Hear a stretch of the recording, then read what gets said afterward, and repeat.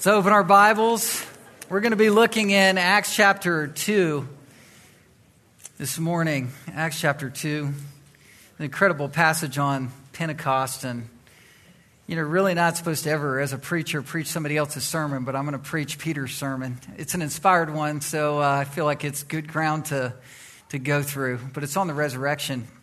I want to also greet the live streamers this morning for Resurrection Sunday. So glad for anybody that's streaming in, and glad for those of you who've been able to come back and be back part of the assembled group here. So glad to sort of journey with you in all of that. Open up Acts chapter 2 this morning. This is 7 proofs on the resurrection. 7 proofs on the resurrection. I wrote in my blog this week these 7 proofs that I just found from Peter's sermon. I had never preached Peter's sermon for Resurrection Sunday sermon. I've never probably preached this. I did first hour, but I've never preached this before behind a pulpit. But I found that Peter was confronting the multitudes and the masses that had assembled at Pentecost, and what he decided to do was preach the resurrection to drive people to a decision of either following Christ, repenting, or staying in their sins. And thus the church was born, and here we are. So I thought the Lord probably laid it on my heart to share this with you this morning, because I shared it in a devotional on Tuesday to some of the staff and just thought, I'm going in this direction. And I think Acts chapter 2 is a great place to be. It's an exciting moment because in the history of redemptive history, this is when the church began. These are the last days. And these last days began with the beginning of the church, where the Spirit of God came in a pronounced way and gave birth to a new program. Things in the Old Covenant system, in the Old Testament, you'll read about how God worked through the nation of Israel and created a God government, a theocratic government. And that all was a foreshadowing to lead into the Messiah, Him coming. Jesus came, and with Christ's death, sacrifice for our sins, buried, rising again, then He had promised that when He ascended, the Holy Spirit would come down. And the Holy Spirit came down. He came down, and we read about this in Acts 2. And all of this is Peter's opportunity to sort of reel in the moment, and stand on the platform, step up to the plate, and preach about Christ being raised. And this is the proving ground. This is the pivot point for believing. You either believe Jesus rose or you do not. There's no halfway belief. It's not enough just to notionally or mentally affirm that Jesus rose, or watch a pageant play or watch a TV series and say, that feels good that Jesus rose and that makes Christianity what it is. That's not enough. That's not saving, illumined, certain, sure, strong, life-changing, life-directing faith.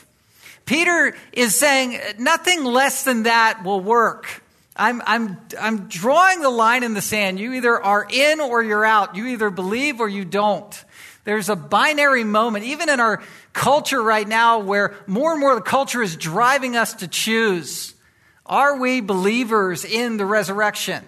Where we live in the fellowship of sufferings, we're willing to risk it all for Christ, and we live in the power of Christ's resurrection. This is the dividing line that is built and drawn here by Peter. I got to say, in church history, even in the last 50 years, there's been this category, this middle ground category, where people claim to be Christians, but they're claiming a middle of the road category, not just saved or unsaved, but the carnal Christian category. It came out of a seminary and teaching and movement in the 80s, and it was the carnal Christian. It's the idea that you could easily, it's easy believism. You believed, and then you just live like nothing changed. You harbor sin in your life that's unconfessed. You're not working on it. You don't even desire to work on your sin. You're just casual about it. And you go in and out of church, and you claim to be a Christian. And you claim fire insurance from an experience you had where you walked an aisle or you professed faith, but nothing really changed. And the tell on you is that you're harboring sin.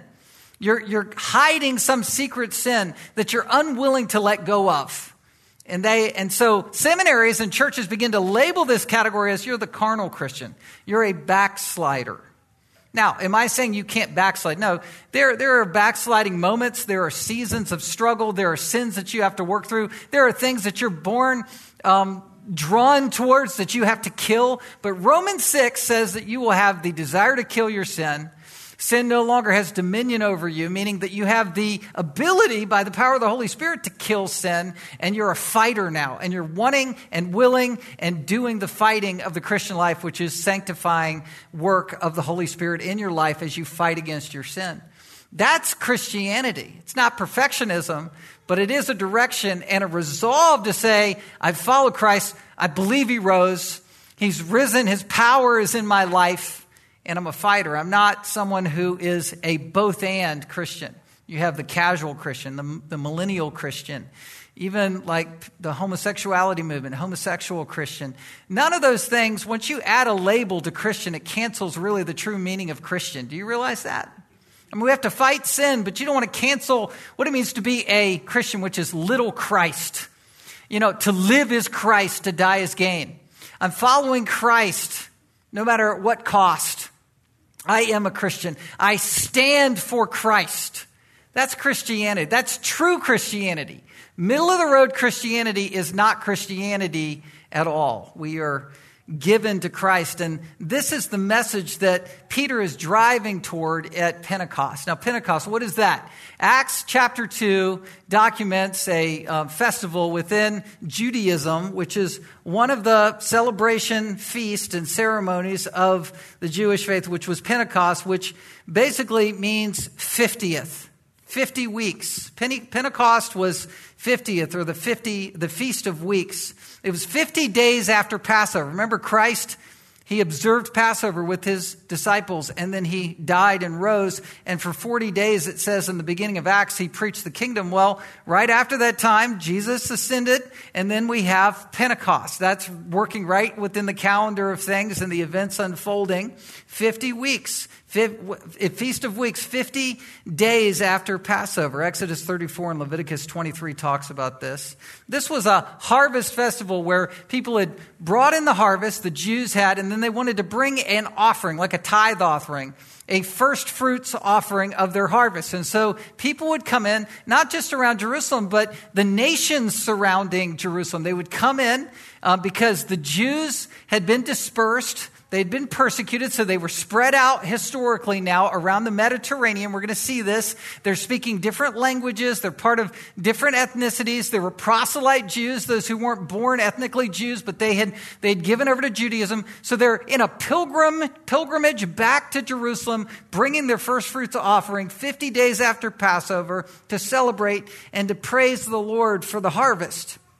So this is the setting here that we find ourselves in Acts 2. Look at verse 1. When the day of Pentecost arrived, they were all together in one place. This is the 120 who were in the upper room. You have the 11 apostles, and you have Matthias who's joined to take over for Judas had apostatized and left. It says, and suddenly there came from heaven a sound like a mighty rushing wind, and it filled the entire house where they were sitting, and divided tongues as of fire appeared to them and rested on each one of them. And they were filled with the Holy Spirit and began to speak in other tongues as the Spirit gave them utterance. Now, a lot of things going on here, but just to say this is a supernatural event. God is getting everybody's attention. Later on, it's going to say 3,000 were saved. So there were a lot of people around at this festival. This was a big platform moment. Somehow, God is calling people together to come under the hearing of the word. And he does this with the event of the Holy Spirit coming. The Holy Spirit was resting as like fire over the different heads of the 120 who were in the upper room. You know, Mary, the mother of Jesus, was there. The apostles were there. Other disciples were gathered there, men and women who were up there praying. And it's showing that each individual believer is a temple of the Holy Spirit, and yet they're gathered together under the Holy Spirit. It's amazing. It's just like the church. Whereas we're moving from a physical temple where the presence of God is there, seen with the ark presence of God and the sacrifice sacrificial system to now we are the temple of the Holy Spirit. And God's Old Covenant, Old Testament program where he's working through the nation of Israel to gather people as a witness there, locating God there, to the church that is the invisible advancement of the kingdom of God that's growing with the universal church that then is displayed through the nations where local churches are in different nations with different people groups gathering together. And that's why you have the mention of tongues here. Tongues are glossolalia. It's known languages. Anything that we can know about tongues should begin with Acts chapter 2, 1 Corinthians 12 through 14. We would reflect back to Acts 2 as a commentary source to say this is the historical record of God both judging Israel for rejecting Messiah. The remnant didn't, but Israel as a nation rejected Messiah.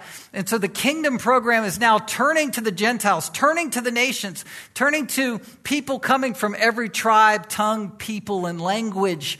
So you have language where the gospel's being preached to one another in an incredible way. There's a supernatural wind-like dynamic that's taking place. It's supernatural wind, supernatural fire, not literal fire, just like not a literal dove descended on Jesus, but something like a dove, something like fire, something like wind is happening, and it's very dynamic. Look at verse 5.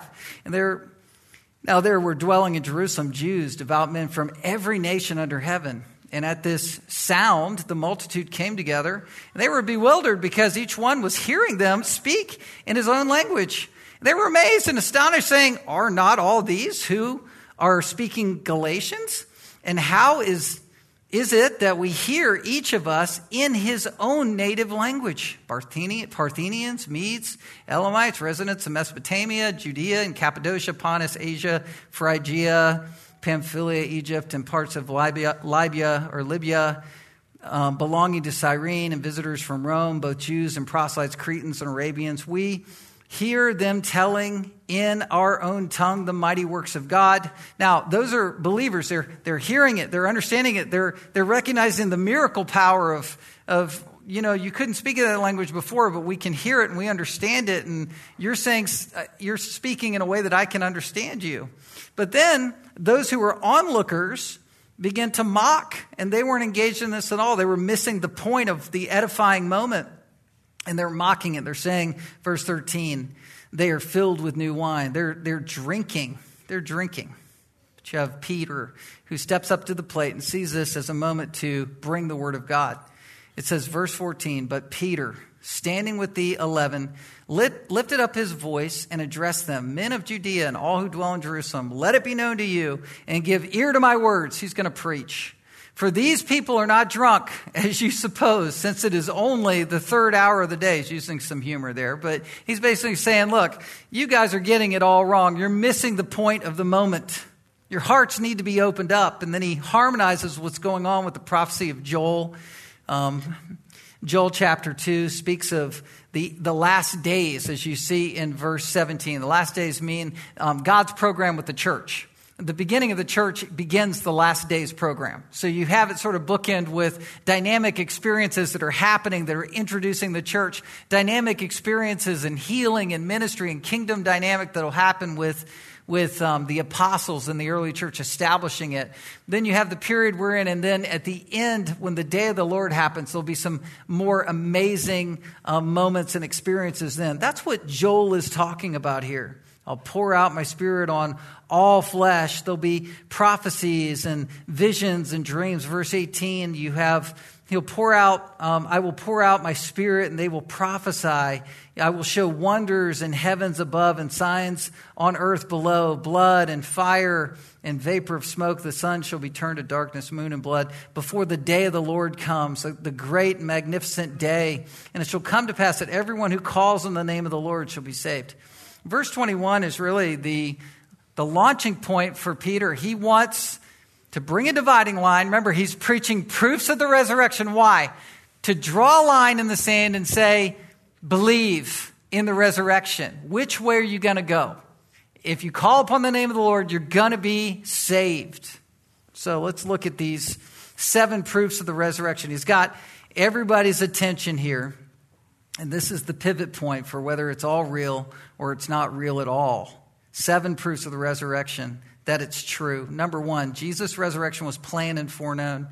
Acts 2:22 and 23. Men of Israel, hear these words. Jesus of Nazareth, a man attested to you by God with mighty works and wonders and signs that God did through him in your midst, and you yourselves know. This Jesus delivered up according to the definite plan and foreknowledge of God, you crucified and killed by the hands of lawless men. So he begins by talking to Israelites. That's basically his crowd. And he wants to relate to them by speaking to the humanity of Jesus. Now, what do I mean by that? This is Jesus. If you see verse 23, this Jesus. He wants to say, I want you to relate to this man, Jesus. Jesus in the English vernacular would be the name Joshua. So as much as we would use the name Josh or Joshua, they would have used the name Jesus. You know, Jesus now is sort of a special name, right, for us because of who he is. It sort of marks it for him alone in our minds, probably, as English-speaking people. But for them, Peter would have been saying, you remember this Jesus. You remember him. He was born in Bethlehem, but he's Jesus of Nazareth. He was a kid in Nazareth. He was, 11, 12, 13 in Nazareth. That's where he grew up. It was predicted that he would grow up there, but that's where he grew up, and you know that area. And then later, when he was 30, he went down by the Sea of Galilee. He was performing miracles. There were signs and wonders that could only be explained by God's power. He was raising people from the dead. He was giving sight to the blind, hearing to the deaf. He was bringing people to a wholeness again. And he did this tirelessly, and he taught the word of God. And it's amazing. That was this Jesus, somebody who was a Jew, just like you and me, in submission to the power of the Spirit. But he also wants them to think in terms as Jews, not just in terms of Jesus also being a Jew, but he wants them to resonate with the fact that they knew the word of God, and this was predicted and fulfilled. It says, delivered, this Jesus, verse 23, delivered up according to the definite plan and foreknowledge of God.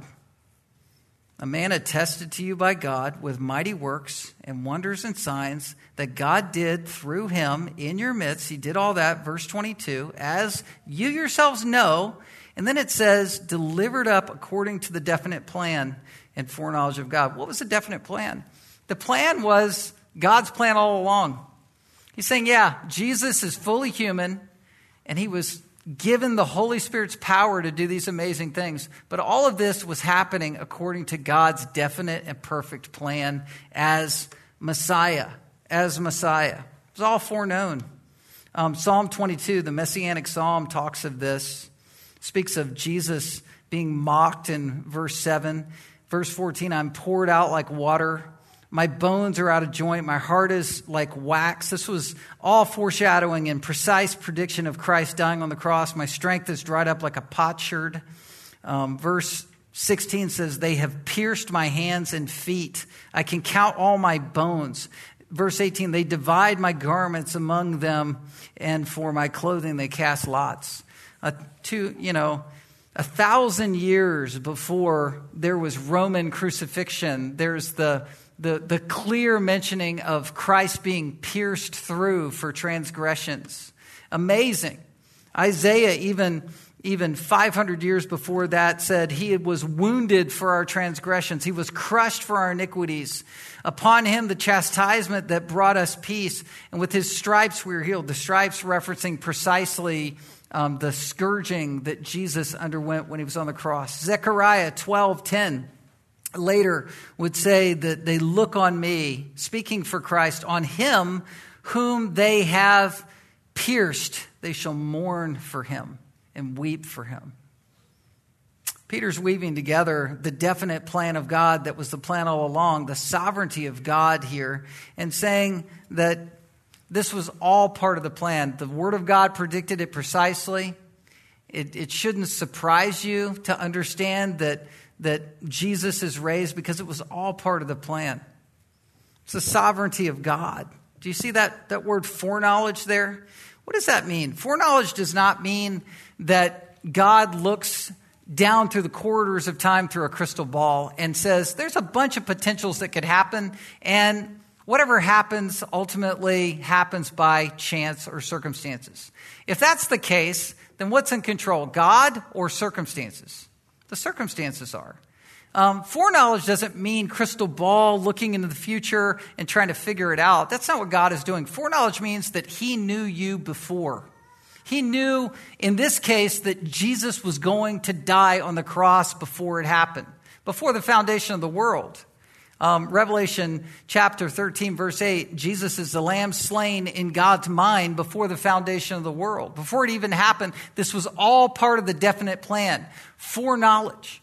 You know, you were foreknown before you were born. Romans chapter 8, verses 28 and 29 speak of God's foreknowledge of you. He knew you before. He didn't just know you were going to become a Christian and so he chose you. That's what some people believe. He knew you intimately. He knit you together in your mother's womb with intricate detail and knowledge. To be foreknown means that the Creator who created you always knew you, and he knew when you were going to believe. And in the same regard, Jesus was foreknown to be the one who would be the Savior who would die on the cross. This foreknowledge, this is the confidence we have that it's provable that Jesus was risen from death because it was all part of the plan. You know what else was part of the plan? Not that Jesus would die, but that people would actually crucify him and kill him. You see that in verse 23?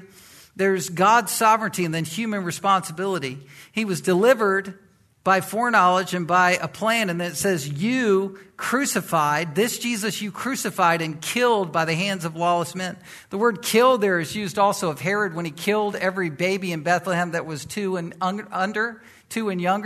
The word kill there means murder. So you say, I thought the Romans were the ones that murdered Jesus or crucified Jesus. Yes, but that trial and all of that dynamic was incited by the Jews. Do you remember that? Pontius Pilate, who do you want? Barabbas or Jesus? Give us Barabbas. Crucify him. What they're saying is murder him. Put him out of our minds. Right? When you're under the conviction of the Holy Spirit, when God is convicting you and working on you, perhaps you're sitting there right now wondering, am I going to choose all of Christ and truly believe the resurrection, or am I going to hang on to my sin? Do you realize that what you may be tempted to do is try to snuff out that conviction and put Jesus away? Put him as far out of your mind as possible. That's what the Jews were doing. And so Peter is pulling no punches. He's saying, you murdered Jesus. You did this. You did this. And you need to think about it. You need to deal with this. The Romans did it too. They were lawless.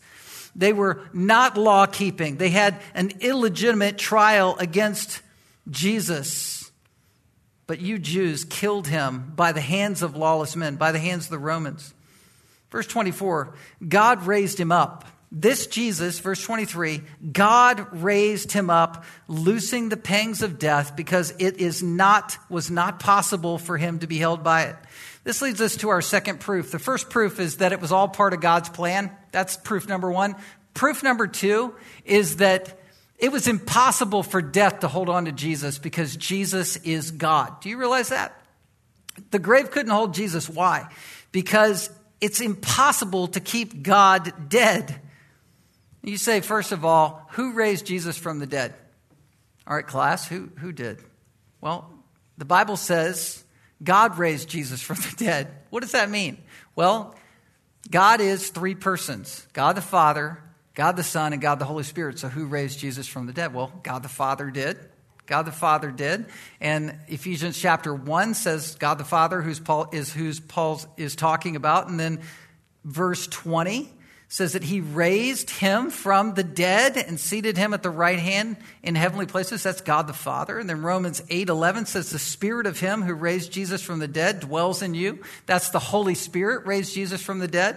And then John 10, Jesus gets into this conversation. He says, no one takes it from me. No one takes my life from me, but I lay it down of my own accord, and I have authority to lay it down, and I have authority to do what? Take it up again. God the Father, God the Spirit, and God the Son raised Jesus from the dead. God raised Jesus from the dead. and Jesus is God. Now, Jesus being God and Jesus dying brings up what could seem like a total contradiction, right?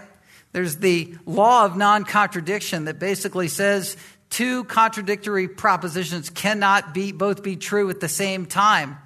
If A is B and A is not B, that would be mutually exclusive. So how do we put this together? How do we reconcile that Jesus is God and that Jesus died? Well, you have to reconcile it with what's called the hypostatic union, or that Jesus is both fully God and fully man at the same time, simultaneously. You hold those two things together. Why? Because that's what the Bible says Jesus is. Jesus is the eternal Son, second member of the Trinity, has always been, and I believe always in that subordinate role, equal with God, the Father in essence, but subordinate in his role as the eternal Son.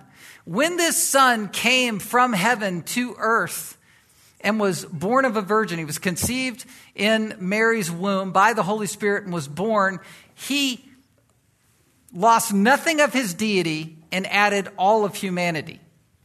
Remaining fully God, he added, you see a plus sign, full humanity at the same time. In Jesus' humanity, he's fully human and he fully died. In his deity, God cannot die. So how do we put this together? How do we put this together? Ultimately, it's a mystery, but you just look at the text.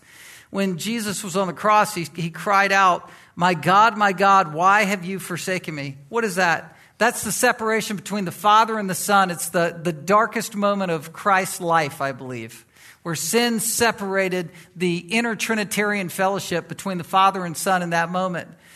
At the same time, after that was done, where Jesus was absorbing the full wrath and fury of all the eternities of hell onto himself on the cross, your sin and my sin, nailed on the cross. In that moment, there was a separation between the Son and the Father in that moment. It's an amazing moment. It's why we're saved. It's redemption accomplished and applied. It's why Jesus could say also after that, tetelestai, it is finished. He accomplished something on your behalf at that point. There was true separation.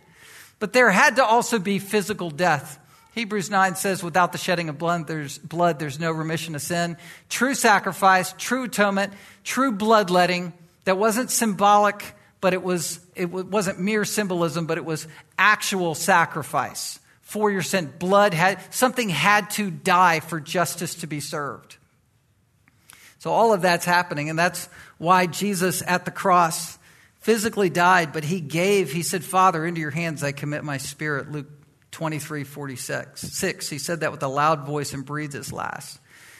So there was separation on the cross, but then there was unity when Jesus died. These are all filling in the picture. Why did it have to be this way? Fully God and fully man at the death of Christ. Well, because when you sinned and I sinned, we sinned against an eternal God. And so an eternal payment had to be made on our behalf for us to be able to go to heaven.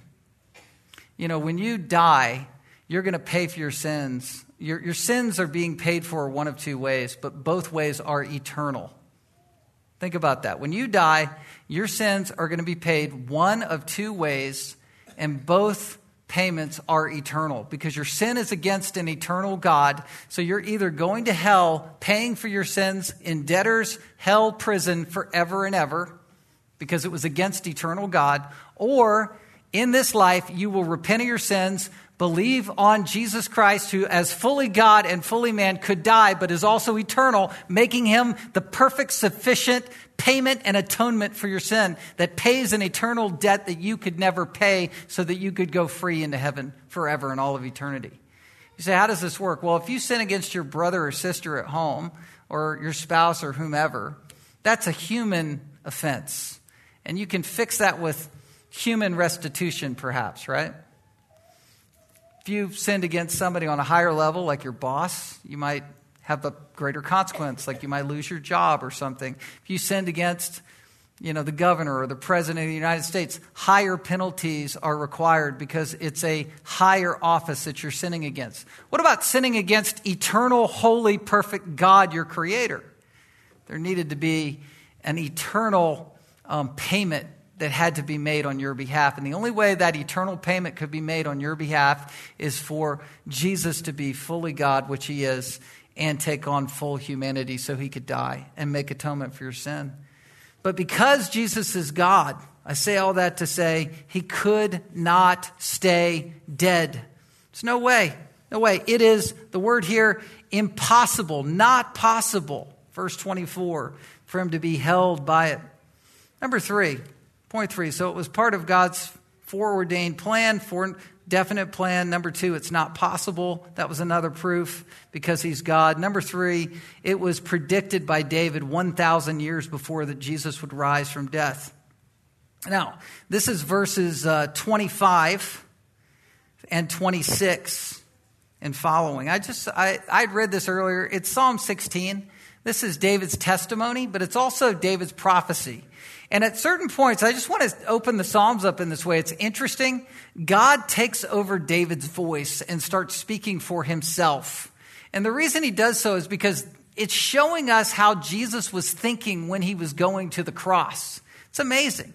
You have verse 25 here, and it's taken from Psalm 16. David says concerning himself, I saw the Lord always before me, for he is at my right hand, that I may not be shaken. Therefore my heart was glad and my tongue rejoiced. This is Jesus speaking for himself. My flesh also will dwell in hope, for you will not abandon my soul to Hades, which is sometimes translated hell, but means death.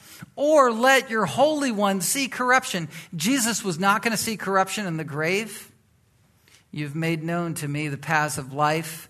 You will make me full of gladness with your presence. Brothers, I may say to you with confidence about the patriarch David that he both died and was buried, and his tomb is with us to this day. What is Peter saying in verse 29? He's saying, first of all, Jesus was glad to go and die. Why? Because he wasn't going to stay dead. He knew the end of the story. Now, we learned on Friday that at Gethsemane, Jesus was terrified to absorb God's punishment on our behalf. He was terrified of that. He was looking into the mouth of a furnace, and he kind of saw that, and he began to shake. He began to sweat drops of blood. God, if there's any way I can not have to do this, not have to drink the cup of wrath, let it pass from me. Nevertheless, not my will, but your will be done. He went through all of that. But at the same time, Hebrews 12 verse 2 says, for the joy set before him, he endured the cross. Here we have a window into the mind of Christ. He's saying, I'm rejoicing. I'm willing to go. I see the path of life. I'm not going to stay dead. This is not a forever moment. And so I'm going to go. That's what we sang earlier. Christ gives us the power to take the stinger out of death. Some of you have had to face death in a new way even through this season. Perhaps you've lost a loved one in a nursing home, or a loved one to sickness, or perhaps you've been diagnosed with something where you're terrified. But as a Christian, you can see beyond death to reunion in heaven with believers. That's the prediction that was given 1,000 years before Jesus died. These are prophetic heart cries that David was illumined to. He was able to see it and know it. Number four. God promised Jesus would assume David's throne, meaning Jesus could not stay dead. There's a lot of interplay here between David and Jesus. That's what Peter's doing. He's saying, remember Jesus? Remember American name, Joshua, remember him, but he also had signs and wonders and amazing things happening. This was all part of the definite and foreknowledge of God plan. And he died, but he couldn't stay dead. It wasn't possible because he's God. And now we're seeing prophecies that are harmonized here where Jesus was talking through David that he couldn't stay dead. Death could not hold him, right? And so then in verse 29, I just want to go back to that verse. You see that Peter is saying that David, though he is this patriarch and was this hero for the Jews, brothers, I may say to you with confidence about the patriarch David that he both died. You're putting him up on a pedestal, and he was buried.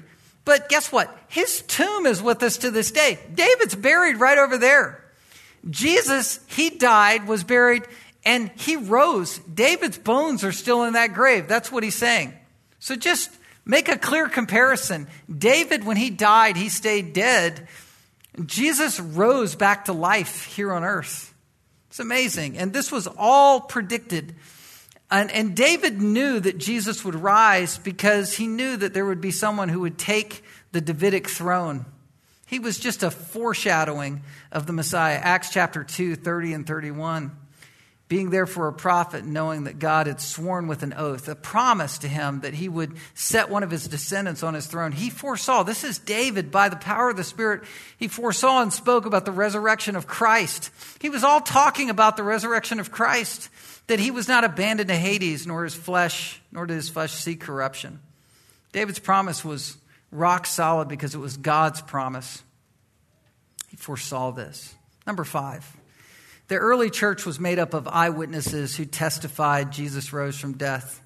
You know, just by gathering, we're present day witnesses. Do you realize that? The word witness is martyria, which was adopted in the early church, the word martyr for those who gave their life for the faith. More and more, we live in a dangerous culture that if we speak out for Christ, speak up for Christ, name the name of Christ, we could lose things. We could lose property. We could lose advantages. We could lose securities. We could lose even our lives. We could lose our freedoms. But we stand for Christ. Why? Because we're witnesses. Now, we're not physical eyewitnesses of Christ's resurrection, but we're spiritual witnesses of Christ's resurrection. We believe because we've seen through the eyes of faith. These people actually saw Jesus pre-cross and then raised. Verse 32, it says, who were these?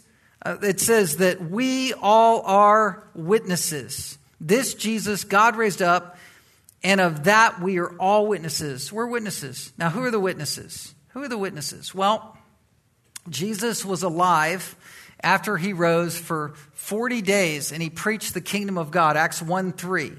It says he presented himself alive to them after his suffering by many proofs, Acts 1:3, appearing to them during 40 days and speaking about the kingdom of God. Who were they that saw Jesus? People that saw Jesus before and after the cross and then after he was raised. Well, you have a lot here. You have Mary Magdalene. Think of her. She saw him at the tomb. She saw him before. Saw him at the tomb. You have the women on the road who saw Jesus when he was going to recoincide with the disciples. You have the two on the road of Emmaus. You have Peter. You have the upper room accounts where 10 of the 11 are there. Thomas was absent, and then 8 days later, Thomas is present. You have the 7 disciples who saw Jesus at the Sea of Galilee. You have 500 disciples at Galilee on a mountainside who I believe that harmonizes with Matthew 28, where Jesus went to the multitudes and said, go out into all the world and preach the gospel, make disciples. You have 500 witnesses there. You have James, the half-brother of Jesus, the one that mocked Jesus, saying, oh, go to the Feast of Booths with his brothers. They were all snarky and snide, and they didn't believe in Jesus. They said, oh, Jesus, you're just such a perfectionist. You think you got it all together, right? And they didn't believe. But then later, after the resurrection, James, this half-brother of Jesus, is a redemption story, believing in Jesus. You have the apostles who saw Jesus ascend to the right hand of the Father. And then you have Paul, who's not mentioned here, but it kind of alludes to it. Paul in Acts chapter 9 believes. It's amazing. 1 Corinthians 15, Nathan read that earlier, but again, verses 5 to 11, he appeared to Cephas, the 12, the 500, those who are alive, those who've seen Jesus and have fallen asleep or who had died, James, the apostles, and then one untimely born, which is Saul talking of himself. We're all witnesses. Matthias, who was a witness. Matthias, for him to be voted in to be an apostle, had to be a witness. He had to see Jesus. So all of these witnesses. Now we come to point 6. And this is my most important point of the morning. We're 40 minutes into the sermon. You got to hear this. This is key. I just want you to hear this. Out of all 7 points and proofs, this is really the one proof that matters. This is the one proof that is the difference between you going to heaven or not. That's why this matters. This is whether or not you have the Holy Spirit. The number one proof of the resurrection is that the Holy Spirit has come into your heart and tells you it's true. That's it. I'm just boiling it down to like a first grade level. The Holy Spirit, that's no disrespect. I'm just trying to put it on the bottom shelf. The Holy Spirit comes into a believer's life when they are regenerated by the Holy Spirit and come to life spiritually. You hear the word, you hear it up here your whole life, Sunday school, VBS, Awana, you hear the word of God, you hear Bible stories. And then one day, hopefully early on in your life, perhaps later on, the Holy Spirit opens it up and you go, no, I'm certain that this is true. And you don't even know what happened to you. It's called being born again. You don't remember the first time you were born physically, right? So why should we expect that we would know exactly the precise moment when we're born again? God opens our hearts. Jesus said that to Nicodemus, who was like basically the Pope at that point, the religious leader of all of the Jews. And he said in John 3, you must be born again. And how do you not understand this? Well, you're not going to understand this stuff with certainty unless God opens your heart and you're born again. The lights come on. God flips a switch. Now, where do I get that from? Well, this is Acts 2, verse 33 and 36. Being therefore exalted at the right hand of God, and having received from the Father the promise of the Holy Spirit. Remember, Jesus went up and the Holy Spirit came down. He has poured out this that you yourselves are seeing and hearing. The Holy Spirit's poured out so that you see and you hear. For David did not ascend into the heavens, but he himself says, the Lord said to my Lord, sit at my right hand. That's a reference to Psalm 110. What is Peter saying there? He's saying, look, David, when he wrote 1,000 years ago Psalm 110 and talked about the Father and the Lord sitting at the right hand of the Father, how did he know about Jesus if he didn't go up there and see it himself? Well, the Holy Spirit came down and told him that that's what's going on. The Holy Spirit gave him David's sightedness to understand something that's New Testament. Something before it's all really spelled out. David knew about the Messiah. He knew about Jesus, even not by name. The Holy Spirit shows us things. David didn't go up there. The Holy Spirit came down. It says verse 36. It says, until I make your enemies a footstool, let all the house of Israel therefore know for certain. You hear that phrase, know for certain. Let all of you Jews know for certain that God has made him both Lord and Christ, this Jesus whom you crucified. How do you know that Jesus rose from death? The Holy Spirit tells you he rose from death. As you hear about it and read about it in Scripture, you have seeing and hearing, and the Holy Spirit is saying, yes, it's true. Yes and amen. It's true, and it's true, and it's true, and it's true. And it changes your life. When the Holy Spirit is poured out in your life, you know that Jesus rose from death. This is the witness of the Holy Spirit. Look at verse 33 again. He has poured out this that you yourselves are seeing and hearing. Ephesians 1 says it's through the eyes of faith. This is the Christian's Damascus Road experience. This is what it's all about, where like Saul on the road is knocked off. He's blind, but he sees. 2 Corinthians 4:4, the light of the knowledge of the glory of God in the face of Christ. 12 years ago when I came here to preach, that was the first sermon series that I gave. It was 2 Corinthians chapter 4. My heart was for the church to see Jesus Christ and to feel that, because your life changes when you see him through the eyes of faith. It's the light of the knowledge of the glory of God in the face of Christ. It's when you know with irrefutable knowledge that it's true. The two on the road to Emmaus, they knew about Jesus. They had heard that something was supposed to happen. Something was going on. They were confused about Jesus. Jesus began to explain in Luke 24 all of the scripture, all of the law and the prophets concerning himself. It all made sense in Jesus. And they're sitting there eating food with Jesus, talking, listening to the word of God. And then Jesus vanishes and they're like, whoa, where'd you go? And they said, didn't our hearts burn within us over what Jesus was saying? That's the illuminating work of the Holy Spirit. That's where the Spirit bears witness with your spirit that you are a son of God, that it's true. That's where you're willing to give your life for Christ, to die for the faith, to live for Jesus. Whatever he calls for, whatever he asked, we know it's true. Yes, there's evidences that demand a verdict. I mean no disrespect to evidence. I mean no disrespect to philosophical arguments, logical arguments, scientific arguments, archaeological arguments. I don't care per se what Josephus says or what the different or Philo says. I mean, those things are all good at a level, and I can understand those things, historical arguments. But it's Christ in Scripture. It's the Holy Spirit that's poured out, and you go, I am bearing witness with this, that this is true. And it's life-changing, life-directing, life-guiding. It determines who my friends are, whom I love, what I love. It's all what the Holy Spirit does. It makes every promise believable 100%. I oversold point 6 to now undersell point 7, but point 7 is meaningful as well. Point 7 is just that people over and over again repent and are baptized when they hear this message. It just happens again and again, over and over. This is a proof of the resurrection. Look at verse 37. Now, when they heard this, they were cut to the heart. This is what Peter was driving towards. Cut. It's turn or burn moment.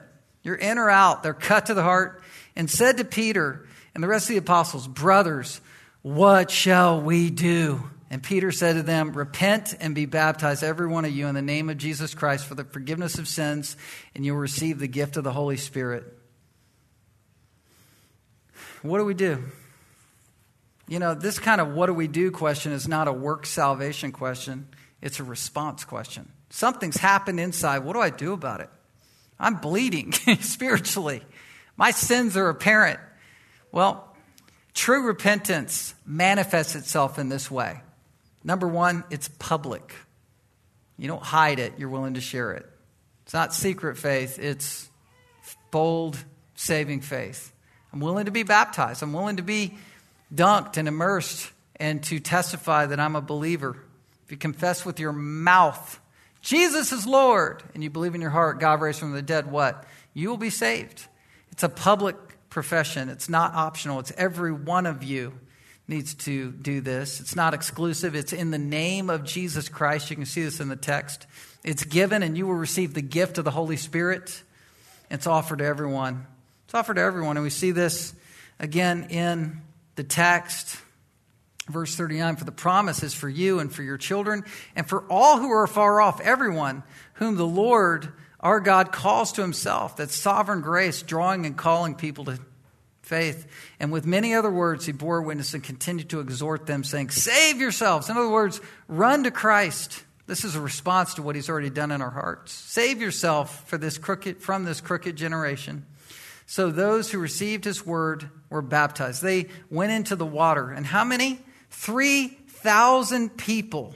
It says that day about 3,000 souls were added. It's amazing.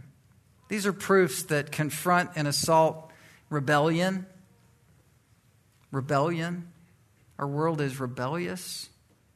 Come under the saving care, the saving refuge of Christ. Believe that Jesus has been raised genuinely, not just notionally, but convictionally with certainty by the Holy Spirit. Be public about your faith and call people to this same repentance, because we all want to get into the saving ark and be saved from the destruction that is to come, right? We love the Lord together.